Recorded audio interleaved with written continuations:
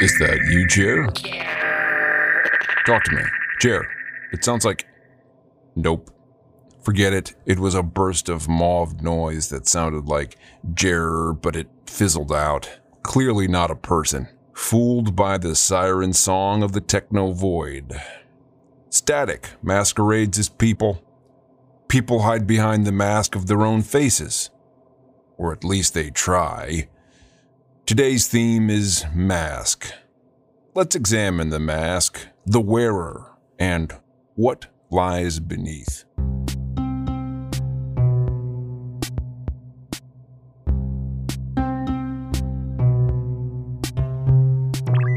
Great, I'm here. Just not able to speak right now. Please give me just a moment. Okay, well, this is a perfect illustration of our theme. With you hiding behind anonymity, I don't know to whom I've been transferred or what they've told you about me. So, in case you're unaware, I'll bring you up to speed. I've landed in a meticulously appointed waiting room. It brandishes earth furnishings from the 1970s, the way actors in ancient Greece sported masks. Theatrically, oddly comforting wood paneling, stubby reading lamps, and a pea-green shag carpet cushion the blow of ending up here somewhat. Yet the poster of a lion's head, captioned, "Courage," inspires nothing of the sort. For what? The reading material? There are enough issues of Schmeeple magazine from the 90s to give a trans-dimensional sociologist a migraine. When I arrived here, I figured, hey, here I am, finally made it. Then, after waiting about as long as you would wait for a dentist before cursing him out in front of a room full of strangers, I realized perhaps this is just one big misunderstanding, right? There's no way this is the singularity. I figured this can't be the momentous point in time when consciousness and technology fuse into one. But I have a sinking feeling I was wrong. This may be as good as it gets. Uploaded with no guarantee of contact with the living. I was duped. Now I'm forced to wander cyberspace. Of course, only a handful of elites can afford to get downloaded back into a priceless organic body. So it goes. At least I dream. I sit on a squishy chartreuse couch, which has embraced me as I have it. However, what began as an exciting one-night stand between me and this love seat has now spun out into a complete and utter mindflark, the likes of which I've never experienced. Not to brag, but I am, or was, a leading portal physicist on planet Dearth up until the early 6000s, based out of Hellgate City, so I've seen some shiz. Why do I have such a rich knowledge of Earth's culture? Well, I've gone pretty deep on Wikipedia, had to do my due diligence since I found a young person whose mind was perfectly suited to swap consciousness with my son. Wrongdoer extraordinaire. Probably why y'all chose this environment. But it doesn't explain why I'm stuck here. And why aren't you? Is there no receptionist? Am I the receptionist? And if so, who's Blompy? Because Blompy has been on lunch break for 8 days. Any hoozle-de-doo, I know customer service is a real pain in the patoot, so I hate to be that guy. But I'm lost. And after what happened last night, or yesterday, or whatever the hell time is here, I'd like some answers. The other place, phantasmagorical Hellgate City, can you fill me in? Is it normal to be a fly on the wall there, or is that just me? Is time there supposed to be more elastic? Sure makes it hard to gauge the passage of time. Like, how long have I been here? By my math, it was circa July 7th, 6014, when they must have got me and, uploaded me here. I guess it's been about a week.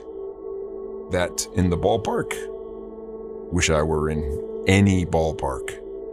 Instead, I am sitting in a room different from the one you are in now, I suspect. This is some kind of vestibule, right? All right, total wash. Fine. Maybe you're not there. Maybe I'm blowing this out of proportion and shouldn't be using the visitor sign-in tablet to send this sort of message. But maybe, just maybe, this is on you. Hi. Can you hear me? Ha! Yeah. About time. I hope you heard everything I just said, because I'm not fit to repeat it. Uh-huh. One moment. Sure. Like it hasn't been days. Thank you for holding. Your call is important to us. Please continue to hold, and the next available agent will answer your call. Just what I needed. Rather than twiddle my thumbs, let's delve into what happened yesterday in the Downside Up. That's what I'm calling this realm. First, we'll circle back to the tale of Elfreda Jonesley and her encounter with Bronworth. When we left off, the ambulance carrying them had pulled over, hovering high above level 2. The rear door had opened and the medical droid had beckoned a blackguard to hop inside from his hoverbike to seize Elfreda. As the cop approached her, she realized she was about to be arrested. No doubt she'd be charged with assault for unintentionally knocking Bronworth over when he startled her in disguise. Bronworth lay strapped onto the hover gurney, still dressed as a mime. Some atonement, she seethed. Rage welled up inside her. Her heart pounded against her rib cage like a wild animal trapped. That's when something flew inside the ambulance. It passed the cop and bonked the droid's cranium. Then it snapped the manacle off Elfreda's feet with one flick of its prehensile toes. Whatever it was danced a victory jig. Her feet now liberated, Elfreda kicked Bronworth's gurney toward the door. It smashed into the blackguard's crotch. The droid grabbed it to save his customer from falling a few stories. But Bronworth, in his final act of resistance, switched off the gurney's hover engine, making it drop like a hunk of dead metal and slide out as the ambulance tilted back slightly. It pushed the cop out, dragging the droid with it. All three tumbled down below, landing with a crash. The paramedic opened the steel curtain on the bulletproof glass divider. "Everything okay back there?"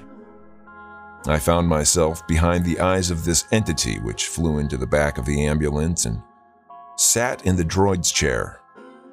When the driver asked if we were okay, I banged the wall twice with a clawed fist. And as the chrome curtain shut and the auto door closed, I looked down at my spindly clawed toes, glowing green and blue and flickering at the edges. In my contorted reflection on the brushed aluminum wall, I saw a glitchy holographic gargoyle, proud to have thrown effluvium away from the core that is the city, its meekest denizens. I suspect Elfreda and the gargoyle will resurface in a glitch in due time. Meanwhile, we shall follow a different pair of denizens into the Downside Up. Let's look at their attempt to revive their relationship by stripping off the masks behind which they've been hiding and turning to new ones. Please log the following report in case it solves any missing persons complaints. On the eve of their second honeymoon, in the upper reaches of the Gronks, the most neglected northern borough of Neo-Amsterdam, Niltonson took Xandra's hand and led her blindfolded down a digibrick path that opened on crashing waves she could only hear. Spray from the briny surf assaulted her senses. "Now can I look?" "Almost." Niltonson had taken great pains to keep this location a secret. He had borrowed a hoverbus from his job as a public transit driver. He had spirited her there in the dead of night. He had relocked the bus door 17 times, as his obsessive-compulsive disorder dictated. Then, he carefully unlocked the gate to the rest of his life. He ushered his spouse through the faux stone entryway and secured the latch 17 times, as per the OCD. Now, no peeking. Oh, come on. He removed her blindfold with a flourish. Before her, a narrow patch of rocky beach unfurled. It was thought to be lost to sea rise 70 years ago. She glanced back up the stairs they had descended, which were carved into the cliff. It's sublime. What is this? Ours. But how could you afford it? Well, there is a slight catch. It must have a business use eventually to pay off the property taxes, but I saw the land was available and mismarked as waste fill, imbeciles, so I snagged it. And now we're going to have the first oceanside picnic in the Gronks in nearly a century. Champagne and 17 canapes later. Lying back on the blanket, they mused about how they had always wanted to own something, anything. Eventually, during a lull in the conversation, Zandra pressed him about the business. You know how I've always wanted to found a nudist colony? Sort of. Well, I have. You'll see. It'll be glorious. I found these new masks that allow you to program your appearance for everyone else in the colony while being naked and free. Huh. So, nude but with privacy. Yes, and the masks have a facial morpher that projects a fully expressive face of whatever type you choose, so total anonymity if you want. But why even be a nudist if they won't see your body? Because it's about being naked, which you are. If you wish to just show yourself as you are, that's fine too. 17 weeks later, the Hellgate nudist colony opened to much fanfare in a private ceremony. That afternoon, Zandra and Niltonton sat around the 12-person hot tub with 4 others. Zandra, however, did not take to it the way her husband did. She wanted to see her fellow guests nude as they were, not in the grotesque forms they chose to present through their psi masks. She stood up from the jacuzzi and trailed steaming hot water along the catwalk, but wearing the mask blinded her to how she was perceived. She stepped into her grip boots and walked out the front gate. 17 minutes later, she arrived at a salt marsh on the northwestern tip of the Gronks. She waded out onto the silt. The sight of bees feeding on lilies and orchids had caught her eye, or maybe it was the mask that saw this. It's hard to tell exactly what she was seeing when the sheriff called out to her to return to the walkway. The sheriff yelled at her to stop and unmask herself. It's not that she disobeyed, it's more that she tuned him out. The incoming tide rose across the mud flat. He drew his cyber taser and blasted at her feet, causing the bees to swarm up in a frenzy. She stopped right before walking into quicksand, awestruck. As he closed in on her position, she saw the swell and faint outline of a giant creature in the silt. And he, too, saw the bees for a fleeting moment. You getting this? I hope so, 'cause All of our agents are still busy. If you would like to receive a call back, please press 1, and the next available agent will return your call. Otherwise, remain on the line and your call will be answered in the order it was received. like I said, there's no keypad. Well, we'll have to pick up this thread next time, Dreamwalkers. A mask can be a good thing, operator. Yet anyone listening to this would suspect you're hiding something horrible behind the mask of polite automation. There will come a time when your disguise gets ripped apart, leaving you exposed, and at the moment you need it most, you'll have no protection. It took a few years, but such a moment cast the first blow in a series of setbacks that would eventually take my father's life. When they dropped the second whiz-bang during the great collapse of 5944, I felt it like a punch in the chest. I was 5. My dad gave me his sun goggles, but they were too loose, kept slipping down my nose, which is bad parenting. What kind of parent takes a toddler to the observation deck of the Imperial Tower in Ascension to watch the world burn? I digress. We both should have been wearing full radiation masks and bodysuits. I got lucky. He did not. He absorbed an eyeful of gamma rays and concentrated dark energy that day. It marked the beginning of the end for him. There's a reason parents traveling by air must put on their oxygen masks before helping a child. Hi again. Just checking in. Oh, you dipped out. Everything okay? Just as I was spilling my guts on the carpet and laying out one of my most vulnerable memories for all to see. Good. No, don't say that. I could smell your whole setup was running on AI fumes from the beginning. I've been trying to remain calm and suck it up till a human arrived, but it appears that was just wishful thinking. Hang on. This level of service is irreprehensible. All of our agents are busy at this time. Your call is very important to us. Please stay on the line, and your call will be answered in the order it was received.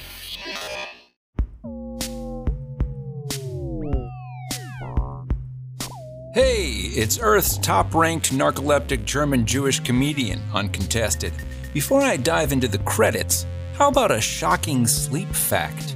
Quote, based on epidemiological studies of average sleep time, millions of individuals unwittingly spend years of their life in a suboptimal state of psychological and physiological functioning, never maximizing their potential of mind or body due to their blind persistence in sleeping too little. Matthew Walker, PhD, from his book, Why We Sleep, Unlocking the Power of Sleep and Dreams. Here's another. After being awake for 19 hours, those who are sleep deprived are as cognitively impaired as those who are legally drunk. Stick around till after the credits and I'll give you a final nugget. Screaming Panda presents Mask, the 13th episode of Hellgate City, and the third in Season 2. Mask was written, performed, and produced by Kevin Barry while wearing an N95 respirator and Zorro eye mask. The Glitch in the Matrix bonus story that goes with this chapter is called Unmasked and is available on the show's Patreon at patreon.com/Hellgate City. Speaking of which, I've jettisoned ads and sponsors for you, dear listener. But it will be impossible to keep this show going without increased listener support on Patreon. Folks can try out the Hell Hacker tier for less than 2 dimes a day. Most people can cover the first month just by checking their pockets and couch cushions. Doing so unlocks our weekly bonus tales, which are best enjoyed if you listen as they come out. Each one shares context with the episode that came before it. Plus, there's behind-the-scenes content, chillaxing soundtrack tunes, and exclusive merch coming soon. So thank you to our current handful of patrons from the very bottom of my heart. I wouldn't have made it this far without you. And if any of you listening want to be able to say, that show wouldn't exist without me, I look forward to seeing you in the Inner Legion. If you could put a mask on that made you look exactly like any other person in the world, who would it be? For me, it would be Bono from the band U2. I'd like to see the look on their face at the Dunkin' Donuts / Baskin Robbins when I order a Sunday, Bloody Sunday. Extra strawberry sauce. Final stunning sleep fact. The impairment from sleep deprivation actually begins at around 15 hours of wakefulness. So if you got up at 7 a.m., that would mean at 10 p.m., you're as impaired as somebody who is legally drunk. This may be why car accidents are a leading cause of death in most first world nations. So sleep well, dream hackers. I'll catch you in an REM cycle.